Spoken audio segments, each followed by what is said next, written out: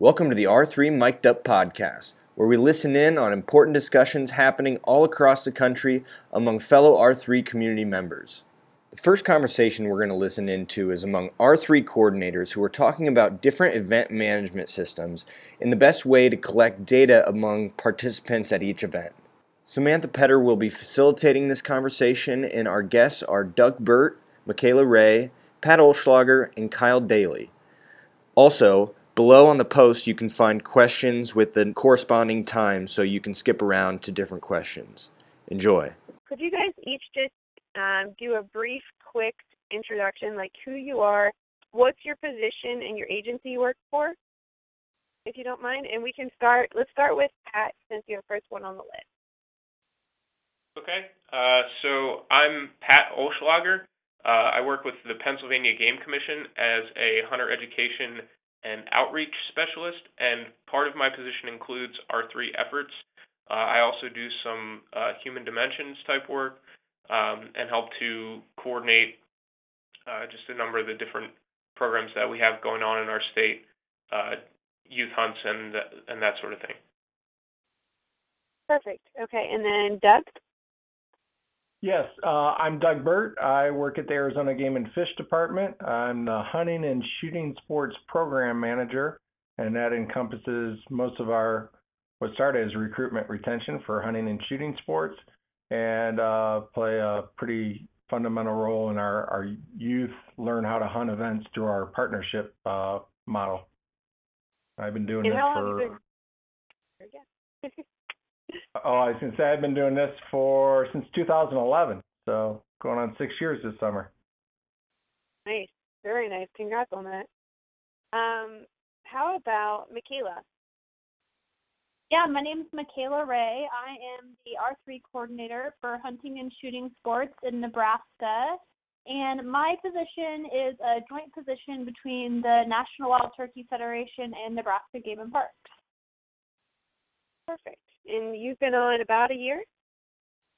About 9 months. I've been on for a year, August 1st. Okay. I think, Pat, you're the same time frame, right? We talked about that, 8 months for you, right?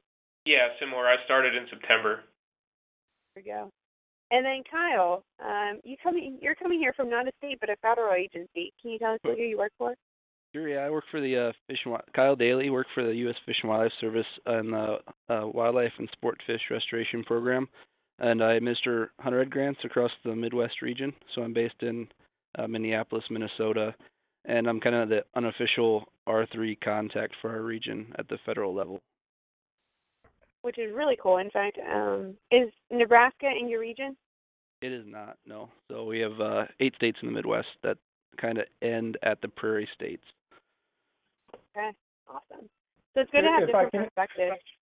Go ahead. Yeah, it's really good to have you on board, Kyle. I mean, the states do the things that we do, but, we're all regulated by, how we get funding through the feds through either PR or through grants. So having you on board and hearing you say R3, and that's exciting for us to learn from you and share what we're doing and make sure we're all within code. Yeah, well, I'm happy to be involved, and I'm very engaged with this topic here in our region. So, and I think it's, at the national level on down, it's something that's a priority for the new administration and down through the Fish and Wildlife Service. So, happy to be here. Good. Yeah, we're actually seeing that our gal that does all the federal grants and stuff like that. We did a evaluation of R3 program. She was on it, but she's hearing that a lot in her discussions at her Whisper meetings as well. So good to see that we're all going the same direction. Yep. Yeah, that's awesome. Ooh. Well, and so how this all came together was we put out a call on the R3 website, and we said, anyone want to chime into this conversation?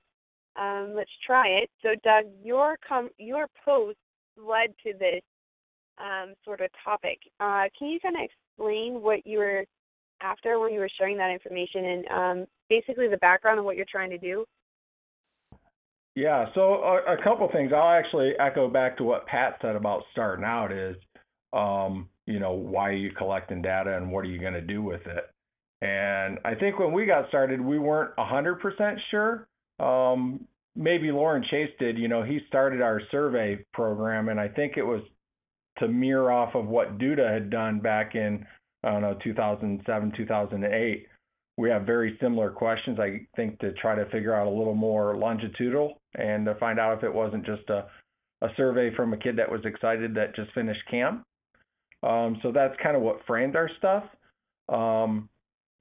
But a lot of the stuff, it goes right back to what Kyle was talking about. We've always collected federal reporting stuff, just, head count, demographic as far as gender and ethnicity.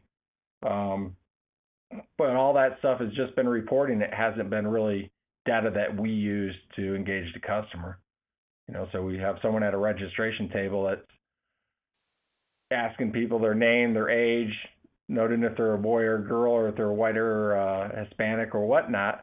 But we weren't collecting their contact information. We put all that time in it and never re-engaged with those customers. So that's kind of been what's focused us to start at least collecting customer information, just so you can reconnect with them. So for evaluation, and a lot of stuff, actually, it's not just like a one option. Yeah. Well, and that was the time the evaluation stuff was coming out as well. So we've had a lot of things coming at us that you need all those ingredients, but our first was to start re-engaging customers, to stop doing recruitment events and start doing retention activities. But that's when evaluation started coming out of WMI, so you needed those tools to be able to find out if you're effective in those re-engagements as well. So I feel like I've, been just grabbing anything I can find out of the junk drawer of tools that I can use, and then trying to figure out, okay, should I be using this one, and what am I using it for? So that's probably what I'm struggling with most. So my post was, okay, cool, I'm collecting data, which goes right back to what Pat was saying, is like, now what the hell do you do with it, First, can you make any sense of it? And then, what are you looking for, and how does that help you move forward? Okay. I mean, it makes sense. And knowing kind of the background here since 11 and how quick we've come ahead, I'm kind of glad that this is coming to the top, bubbling to the top, because I think it's been a trend I've been hearing among a bunch of different entities, from either private, like industry partners, or NGOs like Turkey Federation, or even state agencies. Beyond what Doug has highlighted, is there anyone else that wants to share why you're so interested in collecting data right now? Like, what's driving you? Well, our task force here in Nebraska has, we're focusing on a specific 4 of the 16 indirect threats in the national R3 plan. And one of them is lack of individual process connectivity. And so I'm curious to watch people progress through the outdoor recreation model, from an awareness event all the way to continuing without support. So if we can track specifically what events they're going to, it'd be interesting to see if they go to one event and then go to an event that builds upon it, and so on and so on. I'm also really interested in tracking license sales. Are we creating more license buyers? Because ultimately that's what we need. Are we creating more licensed buyers? Are our events actually doing anything? Are they going to a Learn to Hunt Turkey workshop and then going out and buying a license tomorrow, or never? And then I'm also just curious, with all the different organizations in the state of Nebraska, there's a million things going on, and it's really hard to keep track of all of that. So I'm interested in a system that all the NGOs and agency, and maybe even industry, like some of our Cabela's stores and things like that, could have a place where everyone could register for their events, so we could see what's going on across the state versus all of us having our own individual registration systems. And then that registration system obviously ties into data collection. Okay, so you're like trying to centralize the information a little bit. Yeah. Yeah, you got a big pile there, Michaela. So there's a couple things, if I could just interject real quick, is we want to do those first 2 items as well, as kind of track that moving through the adoption sequence from one event to another. And where Arizona, we all kind of got different pieces of the puzzle. We do not have point of sale. I don't have unique identifiers of customers. So those tracking licensed buyers from programs or tracking people from event to event, while we want that information, that is going to be really challenging for us without doing it in a manual survey, focus group. I don't have that data that is a dashboard reporting. So if Nebraska has that, that'll be really exciting to see. And I hate those meetings where you guys have those data and we don't.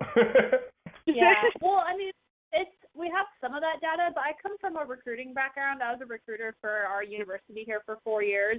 And so Coming from that recruiting background, I am like dying because, when you're recruiting new students to attend a university, you have more of that point of sale transaction where I can see every open house they went to and every email they got and every time they opened the email. And, I know that their parent went to the university or their sibling went to the university. And I know I'm just relating it back to hunting and shooting sports, but all of those things can be used in the R3 world. It's just a matter of finding the best way to do it. And the system that the university used is definitely geared towards higher education, but there has to be something out there that is similar for an agency or an NGO to, have people register for events and then build their database along the way. Oh, that's a great background to have. It's gonna frustrate you and keep moving you forward. That's fantastic. Yeah.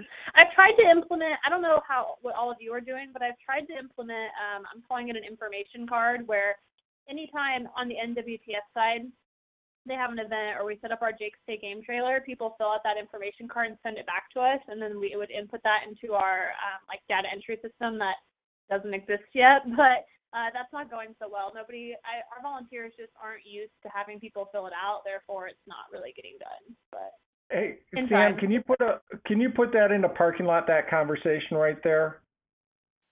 Customer or employee engagement? No, it'd be like external events by partners collecting data and, kind of centralizing that Michaela was just talking about. Because, we do the same thing. We help coordinate a bunch of the Jake events and things like that. We do some registration, but bringing all that together, that goes back to there's a million things going on, and how do we put all that together and make sense out of it? I definitely. And again, that recruiting background, I'm so used to, if we did a high school visit, every kid that was in the room filled out this card, so you automatically have their contact information, really whether they wanted you to have it or not. If they came to the room, too bad, they were filling out the card. And so I just kind of feel like it should be the same way. Anytime someone approaches the Jake's Take Game trailer, they should just fill it out because they're there. Yep. I think, Pat, what you're dealing with in PA is somewhat similar to that topic too. So maybe that's a conversation we have next. Once you have the systems in place, how do you get people to use them? Yeah. How do you populate them? Yeah, exactly. Well, okay, so we have a system we're talking about, and we kind of have an idea of why we want to use it. We want to use it for customer engagement, information collection, evaluation, follow-up through process, through the OREM model. I guess, Doug, you provided a really great kind of a listing of what information you collected, and then also the events that you collected and how you categorize them. We're using Calcumi now, but it didn't start that way. We don't host, Arizona Game and Fish doesn't host a significant amount of youth or learn how to hands-on mentored events. Those are primarily done through our partnerships with all kinds of different conservation groups in the state of Arizona. And that goes back to what Michaela was saying. There's a million things going on. Jake's events, there's, a Cabela's activity. So over the last 5 or 6 years, we've brought all those people into a room and talked to them about what are they doing, how can we centralize that so it's easier for the customer to find and for us to see what our collective efforts are. So that's kind of what we've been doing for the last 6-7 years, and that's been either a laundry list on a piece of paper or printed in the hunt regulations. But each one of those events was coordinated by would have been coordinated by whatever the said host would be. Say it's the Turkey Federation's Jake's event, or our local deer agents or deer organizations doing a youth hunting camp. So all those registration process, all those happen in the dirt by those individual organizations, and it certainly never got compiled back. And that's why we wanted to start using an online registration tool. One, to kind of help our partners, because like Michaela was saying, it's hard to get them to fill out the card. So we wanted to make it simple for them, put it more on the customer than it is on the partner. And we just got started with that, Sam. We launched it in about September last year. And, the use is probably, I think we collected 18 events out of 40. Some people are still using the means and methods that they use. So that's like 50% probably of the events using it so far. Okay, so you use Calcumi. I know other people use Eventbrite or Google Forms. Pat, I think you use Calcumi as well, right? Yeah, we're using Event Manager through Calcumi. So I know that we've been using this system for a little while. Sam, I think you were around when that was brought on board, right? Yeah, it's like 2011, 2012. Yeah, so for a number of years. The way that we do it is similar to what Doug had mentioned, where our agency does not actually host a lot of these hands-on events ourselves. It's mostly through partners. So the two big ones that I run are like a junior pheasant hunt program, which the agency provides birds for those hunts, and we often have WCOs, conservation officers, or staff who come out and teach safety portions. But the events themselves are run by clubs and volunteers. And then we have a similar program with field days, where really the only involvement we have in those field day programs is coordinating the registration and kind of collecting the data. So in that case in particular with the field days, really for the most part, those clubs are doing us a service by going through our registration system so that we're able to track results. So I think a lot of that early on was kind of just building relationships with those clubs and kind of getting the buy-in. But then a big piece of it too is kind of maintaining that, because if you want to know what's going on with those different clubs and partners at their events, you've got to sort of listen to what your different partners are saying and what they need. There are certain situations we've had where the event management software doesn't have the fields that a club wants you to be able to modify the start time or something like that specific to their event. And because it's kind of this big generic format for event creation, it can create frustrations for clubs who are trying to do something that's just specific to them. So that's kind of where we're at with things right now. We experienced the exact same thing, Pat. When I launched this, it's like I said, I have 30 different hosts, and they ask different questions. Like, well, what about if they're mentoring, and how do I know what their needs are at dinner, and those sorts of things. So it is one size doesn't fit all. We addressed a lot of the things in the room, but it doesn't meet everybody's needs from Calcumi. We already had it for Hunter Ed, and it was easy for us to use it. Was it absolutely designed to meet all of our needs? No, not at all. And Michaela, what do you use? You started to chime in. You use a similar system, or is it different? Yeah, so Game and Parks uses Calcumi, but NWTF doesn't really have anything right now. We have a system that was created internally where we can put an event on it to let people know that the event is happening.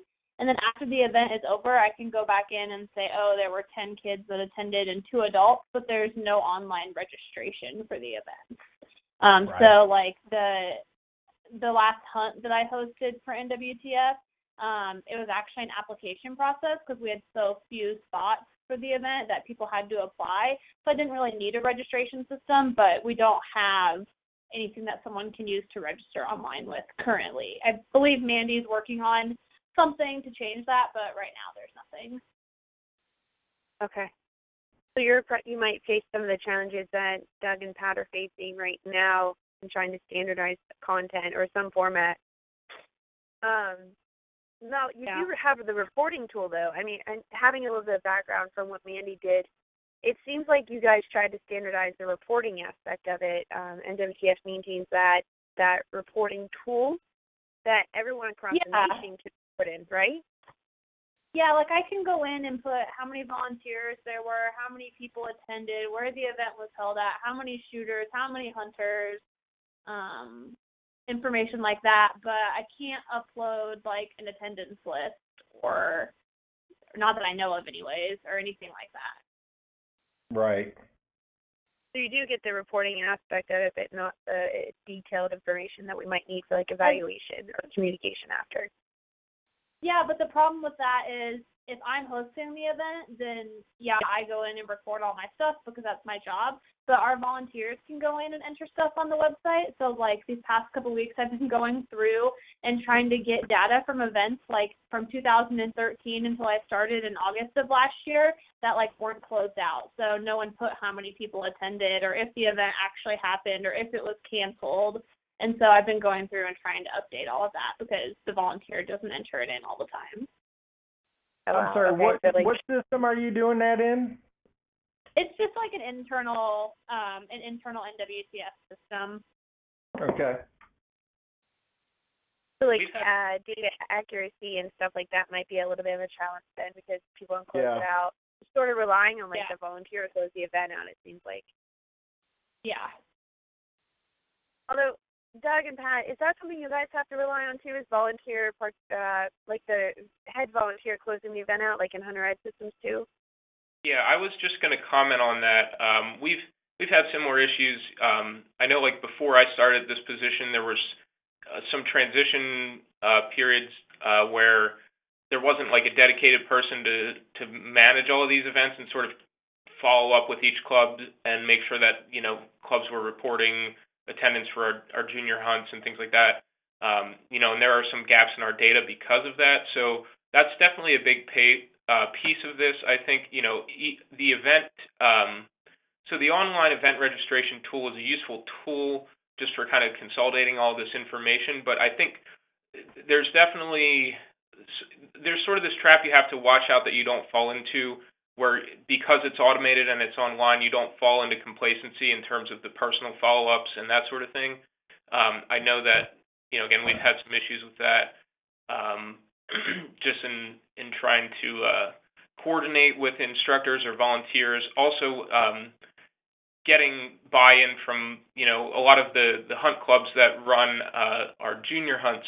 The people who are running them are, older retirees, guys who aren't as familiar with technology. So I think definitely if, for any state who's thinking about kind of going this direction, you want to have a plan for how you're going to train people and how you're going to follow up with these things, figure out what the important data are that you need to have, and then figure out a plan for kind of following up with, individual instructors or coordinators of events to make sure that you get all of that data.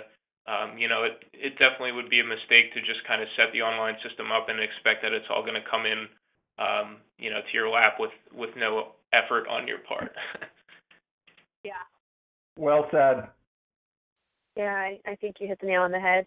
And Kyle, since you're representing some maybe 8 states that aren't on this call, and from the federal perspective, I mean, whenever someone gets a grant, they have to report output and outcomes to you.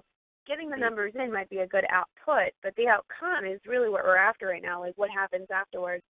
So is there anything from your experience in working with the other states that you might add to this? Like, what are your thoughts?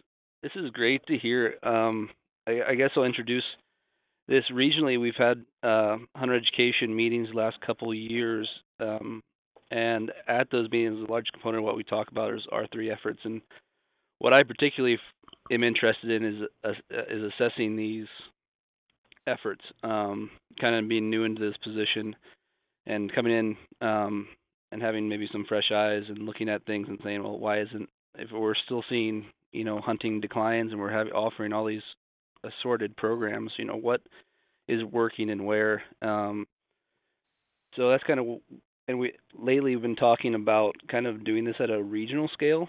So what you guys are talking about, I stand up in front of the group and I propose these ideas that are not new ideas that I'm presenting, but just kind of maybe we can do this as a region and help inform each other. The states can help inform each other.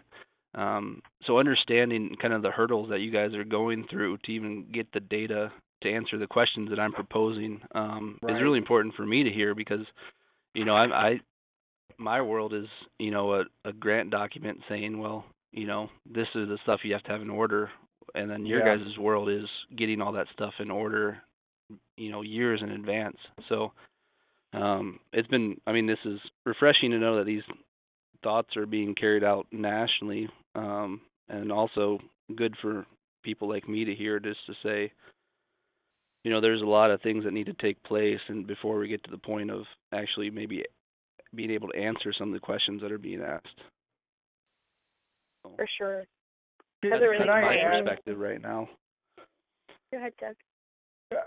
So, Kyle, we do a grant to local sportsmen's group here in the state of Arizona. So from a grant or top hat that I'm wearing right now, it's state dollars, not federal dollars, just to be clear, is we used to just take an application, said, we're going to do this conservation camp where we're going to teach basic hunter education, philosophies, not necessarily a hunter ed class, but whatever the group wanted to do, right? They had a youth camp, or they were going to set up a table and they were going to shoot BB guns, or all the different plethora of, those outreach introductory things. And we'd grant them accordingly based on, did they meet the model and so on. And the report that we got was, they did the event, this many people went maybe, and just a handful of data back, not just to authenticate that they use state dollars appropriately. Right. Well, since we've been doing R3 and, talking about the adoption sequence and focusing on outcomes versus outputs, is we've shaped our grant program with all kinds of restraints on it. You can't just do a public outreach event. Our focus right now is retention. So it has to be a hands-on, with intent, a take to wildlife that requires some type of, activity in the field other than just, hi, did you know about Game and Fish, wildlife and these conservation efforts?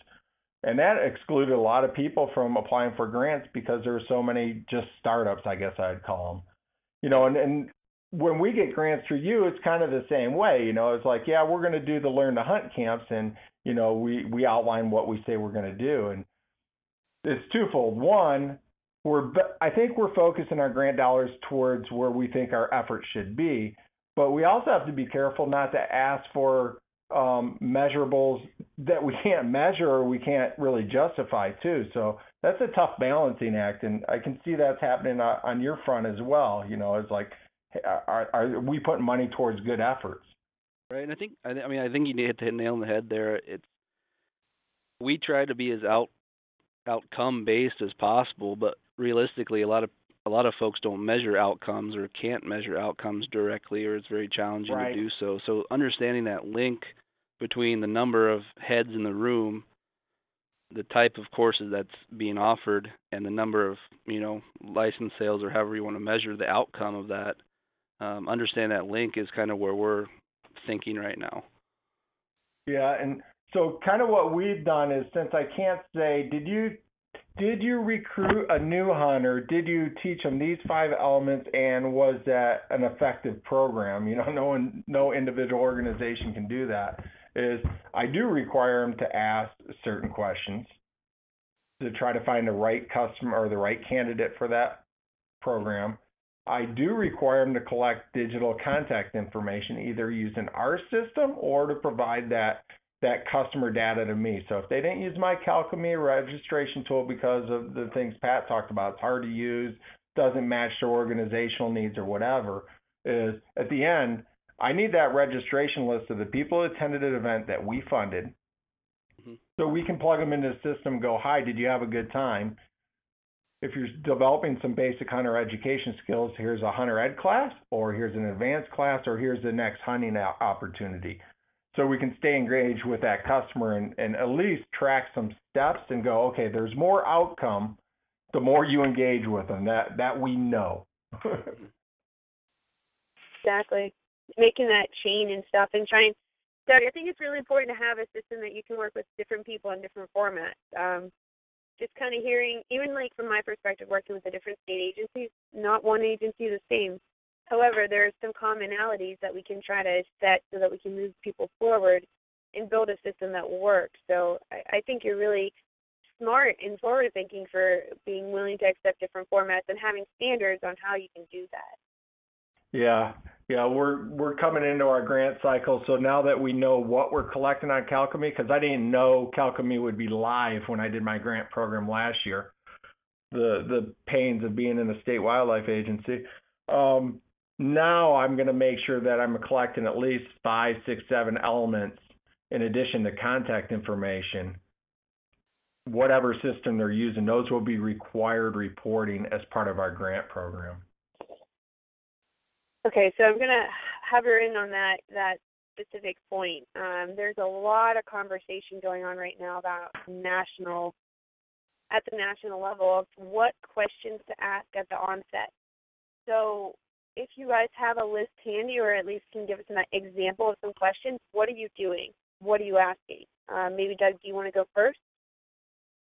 So, and a lot of people that use Calcami Event Manager, like Pat said, it's kind of like a cookie cutter, massive form. You can't make customizations between the event that happens on the 18th to the other event that happens next month. They have the same template. So they're all red Studebakers or they're all red Ferraris. There's no changing from event to event.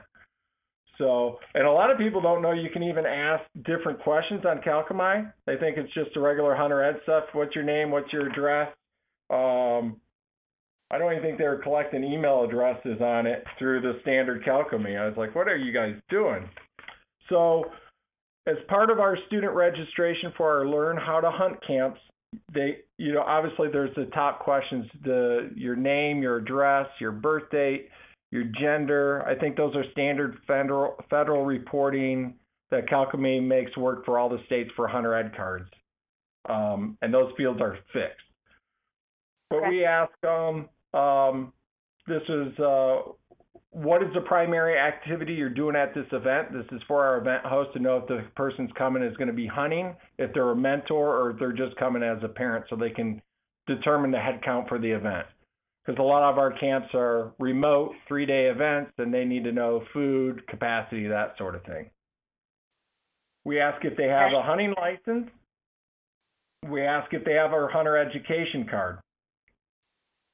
Then we ask them what their hunting experience is, and it's like a 6 or 5 different questions of to what degree their skill level is. Again, that's to help the hunt host know what kind of customer he has coming up, if he's going to need a lot of mentoring, or if he has people with mediocre skills that he can better balance his resources.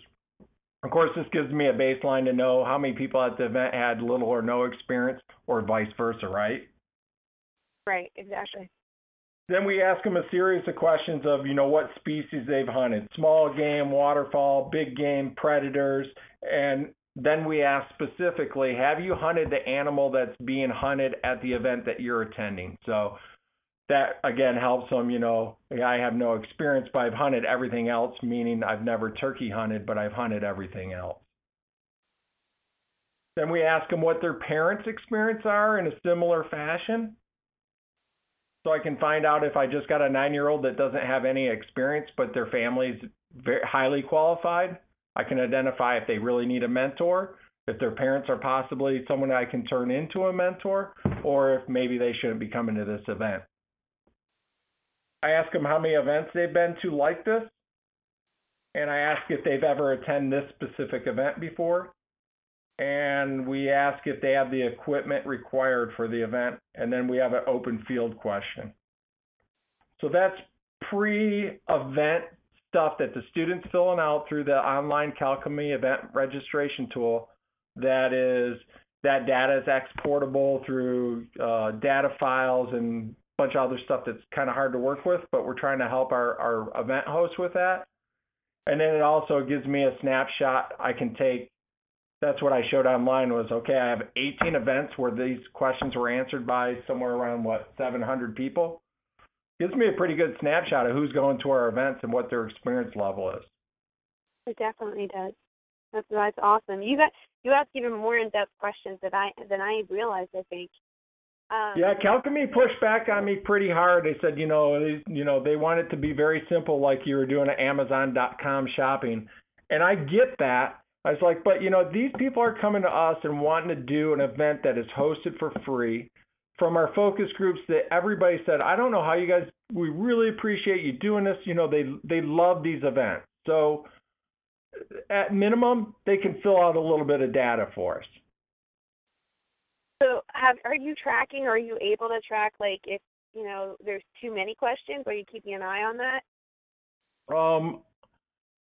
All of our events are at capacity, but I have not went back and asked the people that didn't come because of the online registration why they didn't come. So I don't know what that fatigue looks like, Samantha. That's a good question. But from seeing full events and stuff, you're thinking if you build it, they're coming and they're not complaining right now. You're in a good spot right now.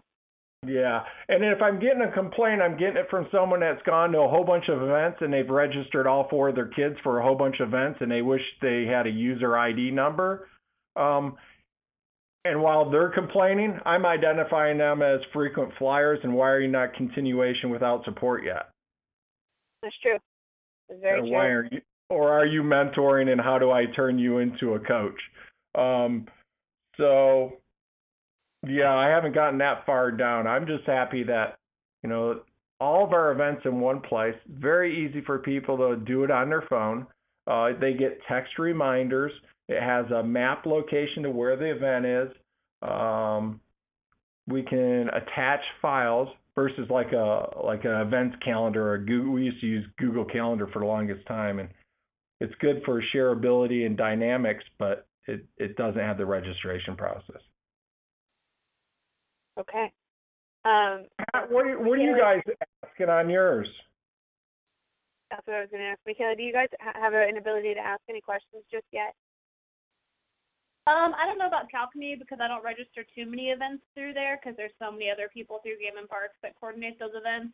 But through our NWTF system, like I said, we can't even register online right now. But those are all questions that I was thinking of and I would ask, and I kind of asked in that application process for my last hunt. I don't think there's anything I'd add or take away.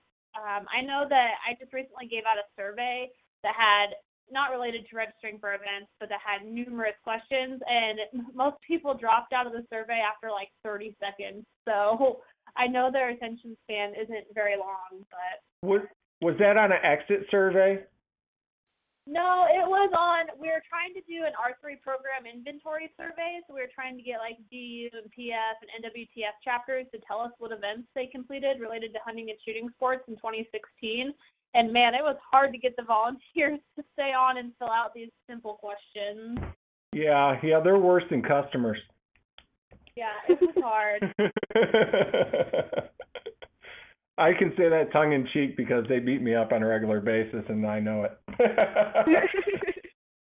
Yeah. Okay, so hi. What questions do you guys ask? Yeah, so a lot of it's similar to the stuff Doug had mentioned. So I'd actually, since I just started on this fall, I had gone through all of our junior pheasant hunts and everything, not realizing that it was already set up this way, but we have that ability on Event Manager to ask questions during the registration process, and we've been collecting some of that data. So similar to like Doug said, we ask about whether they have hunter-trapper education, whether or not anyone in their family has hunted. We ask them about their experience in hunting, and then some logistical stuff like T-shirt size, right or left-handed. Again, those things will be helpful for the people running the events, whether or not they've participated in the past. But then we also primarily use this contact information from our online registrations. Since we have everyone's contact information through that process, we then go and do follow-up surveys post-event and ask more detailed questions similar to like Doug was saying, what species have they hunted, what family background, more in depth than just has anyone in your family, like we're asking about do parents hunt, aunts, uncles, grandparents, trying to get a sense of the kind of support network somebody has, their level of experience hunting the species in the event versus other species, Right. whether or not they've held a license previous to participating in the event. So we're asking a lot of similar stuff, but just the way that we have it structured, we only ask a few of those questions on the front end, and then the majority of that we do with follow-up surveys using the contact information that we collect. How are you doing those? What tool are you using for those follow-ups, Pat? This fall I did it through SurveyMonkey, Okay. so nothing super technical. Pretty successful to everyone. But that like I said, we had pretty good follow-up on that, and that tool's fairly straightforward to use. So yeah. So I'm enjoying the conversation, Sam, even if it just benefits me. So Pat, you do something very similar to that we do. We also do our survey through SurveyMonkey, and I heard you say you did some human dimensions work. So now you got all these different fields and different data sets, and trying to match up a customer and find out what their pre-questionnaire said, what their post-questionnaire said. Is that a challenge for you, or do you have a secret wand for that? To be candid with you, I haven't really gotten to the point of doing that level of data analysis, just because we've been focused primarily on the post-hunt surveys. We're asking a lot of those duplicate questions.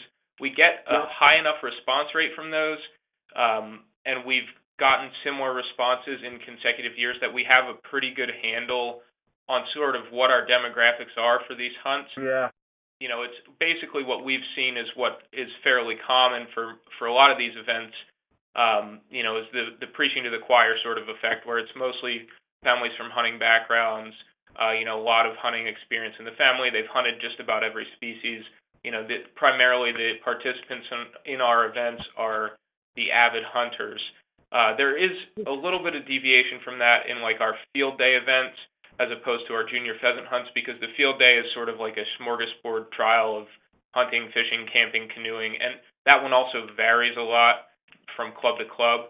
But anyway, no, it's one of those things where we have kind of gotten the information that we wanted from it, and so we haven't really had the need to go further with it based on what we're doing now. Now, what you were talking about is actually going in and using that data to look at each person and say, okay, is this person someone that we want in a program to do more follow-up and whatnot? And I guess my question to you there is, are you at the point where you're actually doing that, where you're actually, restricting people from participating in consecutive years, or, redirecting, a participant to an event that's more appropriate for them from like an awareness trial event towards a continuation sort of a thing? Because in our state, we're not at that point. We're still just kind of taking who comes and figuring out who they are. But I'm curious if you're getting to be more interactive, where you're using that data about who they are to direct them somewhere.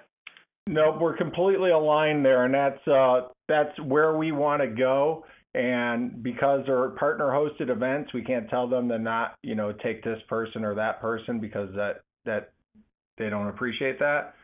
Yeah. But as each year we host our R3 state meetings, and we provide them the data, whatever we have, as much as we have, and what that baseline looks like, which is basically, you explain the same thing we have. We have a very good baseline of the people that are coming to our events. And probably three-quarters of them have the makeup that you just described. There are some nuances there that we're trying to figure out. But yeah, we would like to be able to arm the host with the information by asking these questions, and find someone that might not be the best candidate for that event, and say, you know what, this might be a little redundant for you. Here's 3 other events that might be better suited for you. Or you're not going to get a mentor, and we'd like you to bring your own food, and we're going to ask you to help, versus, you're brand new, we'll hold your hand, we'll do everything for you. So trying to get a good customer experience, but let them have the expectations of what type of activity they're going to get based on their experience too. So we are not there, Pat. That is the goal.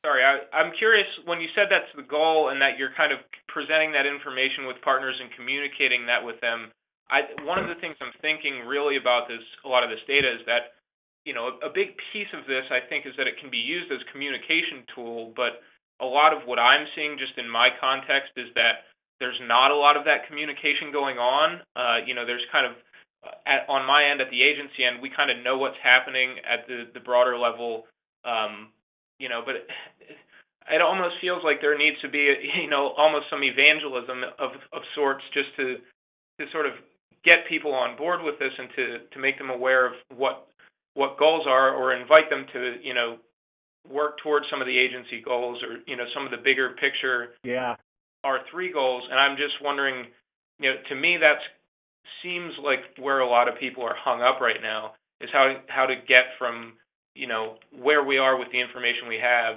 to, okay, where do we want to be? And I'm just wondering if you kind of have a plan or an outline for sort of like a strategic communications plan with your partners and what that looks like. Yeah, that's an ongoing process for sure.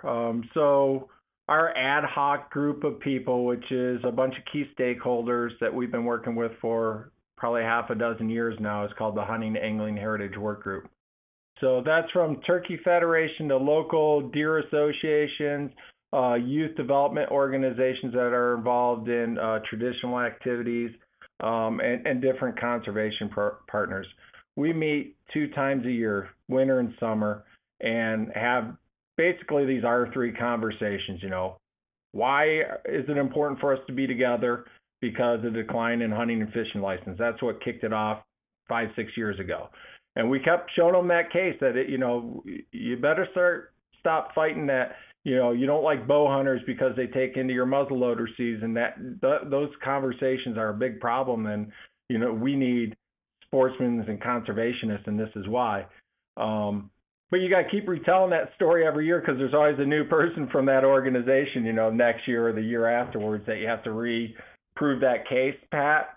Yeah. And then we just present as much information that we feel is in their best interest, because if we have a decline in all that, then it's going to impact their organization and it impacts species and habitat, which all these guys are aligned on. Guys and gals, my apologies.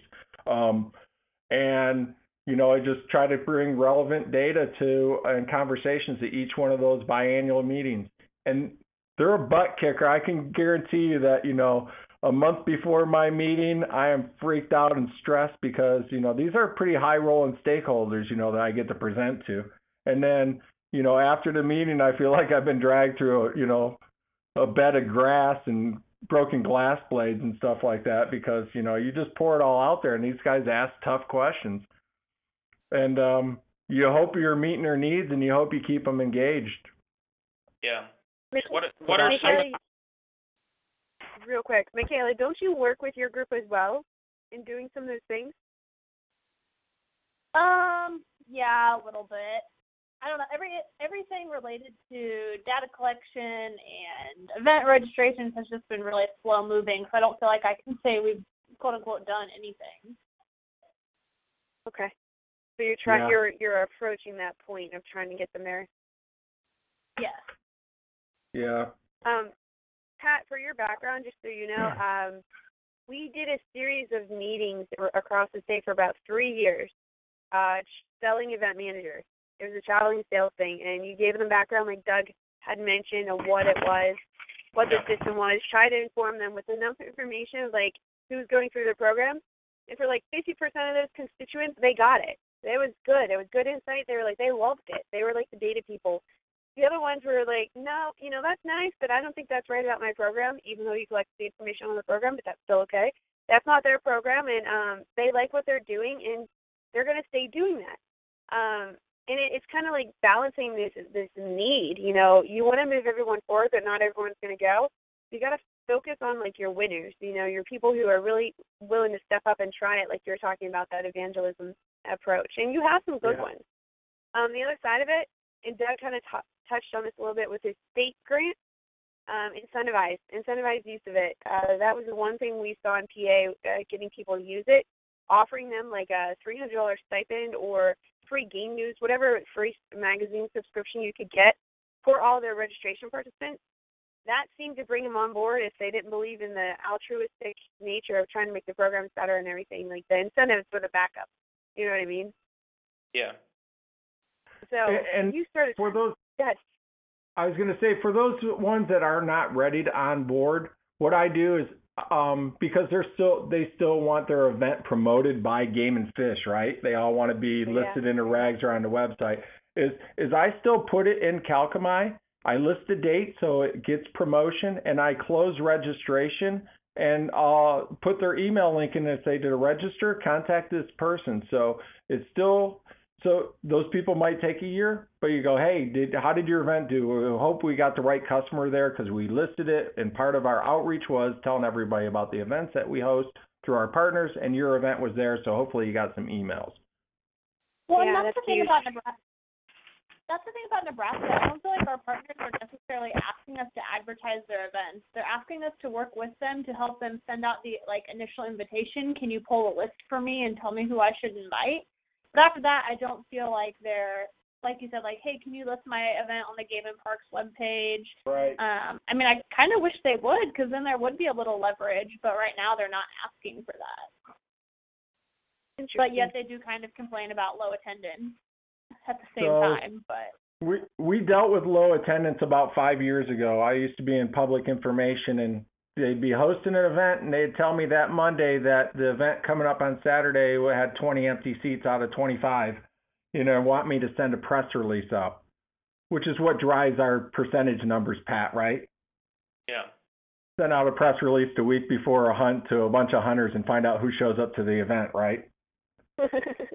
Newbies can't just pull the cord in 5 days and show up at a hunt event in the middle of the wilderness to go deer hunting for 5 days.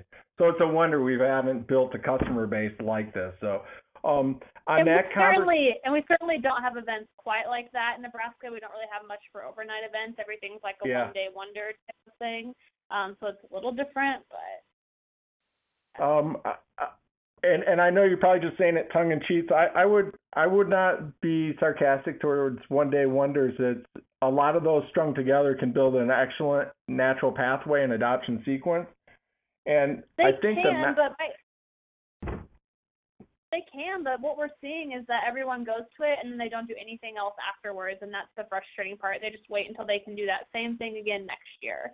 Or our other problem is we don't have enough events in the state to build upon that. We have our next R3 task force meeting coming up, and with our program inventory survey, I've been doing everything put someone in the interest and trial stage.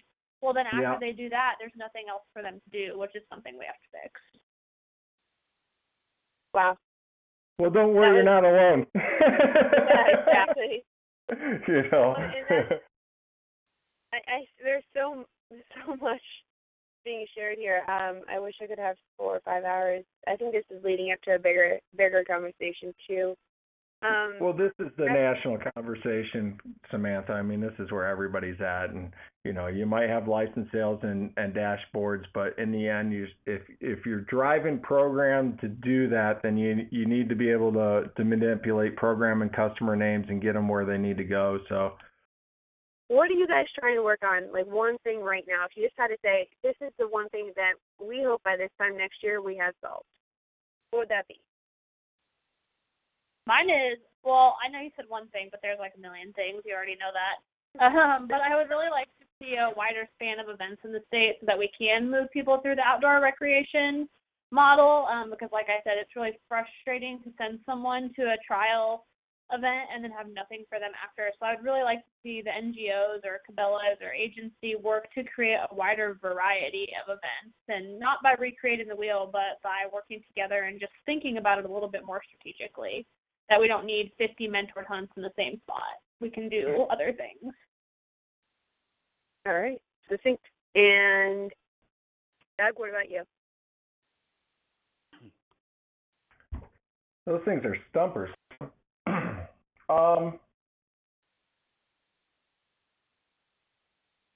I think it's kind of what Pat and I talked about, to be able to, well, we just classified our events by different types of skill levels: introductory, beginner, developing. So I'm kind of in a sit and monitor and wait mode, and communicate that with our partners and see what's working and what's not working.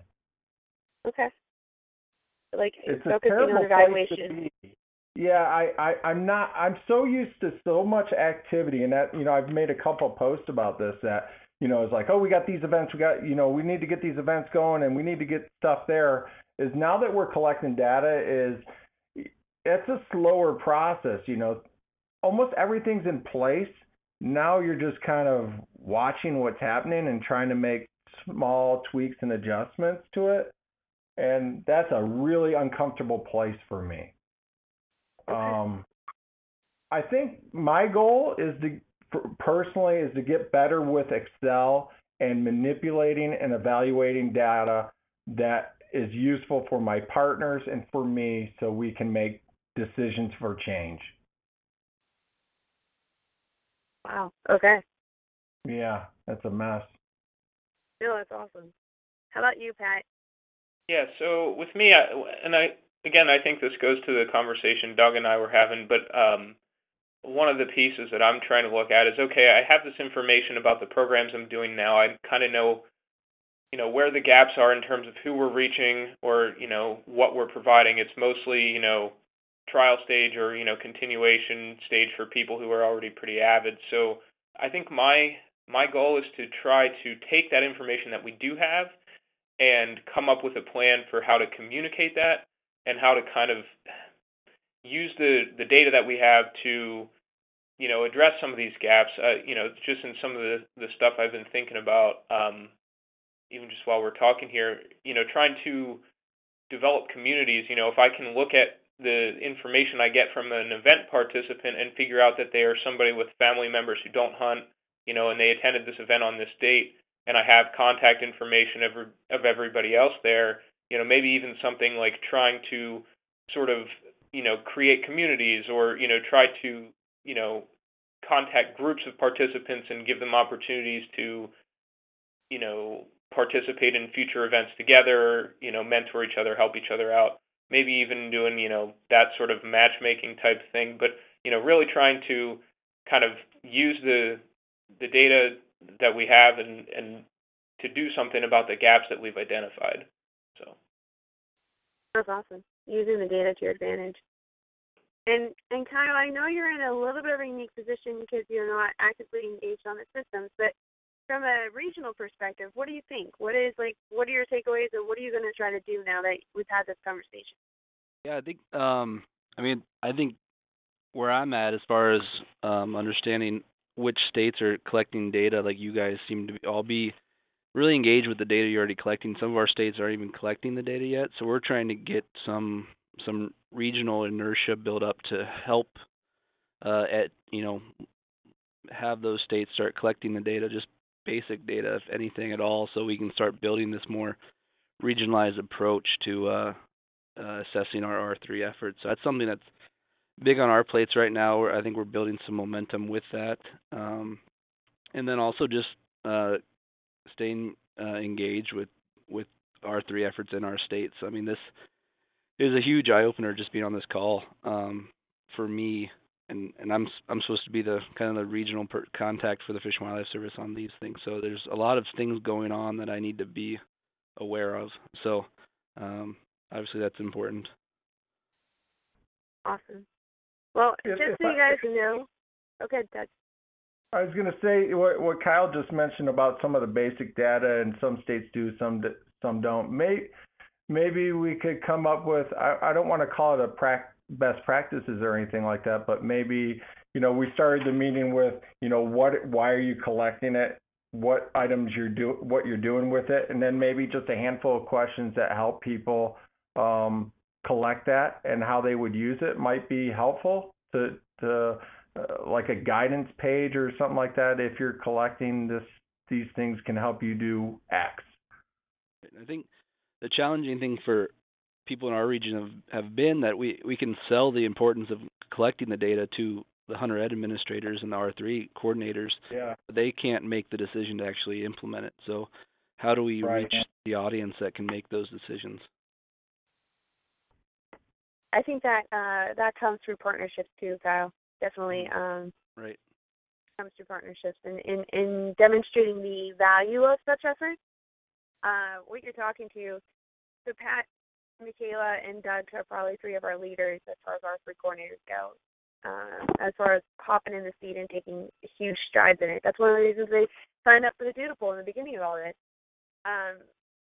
I think, Doug, what you're saying about like a strategy or like a document, just describing it, it's definitely something I think would be helpful because there's other states, like I know for Kyle in Missouri, the other Kyle, Larimore, is getting all his events on an online process with S3 Sportsman. I know Wisconsin is trying to promote their events through Eventbrite and through the PowerHook app and trying that out. And Megan in Iowa is like opening up her registration system for Pheasants Forever and potentially NWTF to try to register participants through their system and learn that partnership aspect that you guys have been working on for a while too. So I think everyone's in a little bit of a different stage. So the one common ground that everyone could work to is collecting that same information. Like step one, name, date of birth, email, and basic hunting level. So, like we could find those core questions, and everyone's going to be a little unique. Not every state's going to need a left-handed, right-handed question, but sometimes you put stuff in that makes your event coordinators happy, and that's going to be a little bit different. But if you could offer those key foundations, that might be the next step here. And Megan's coming to our R3 task force meeting in Nebraska next weekend to kind of talk to our task force about that system they're using. So I'm kind of hoping having an outside person come and tell the NGOs how great it is. Maybe it'll push us forward a little bit because it'll be someone besides me and Jeff and Hershey saying that we need it. Awesome. Okay. All right. Well, then, thank you, everyone, for being involved in this conversation. If you have other ideas, holler at me.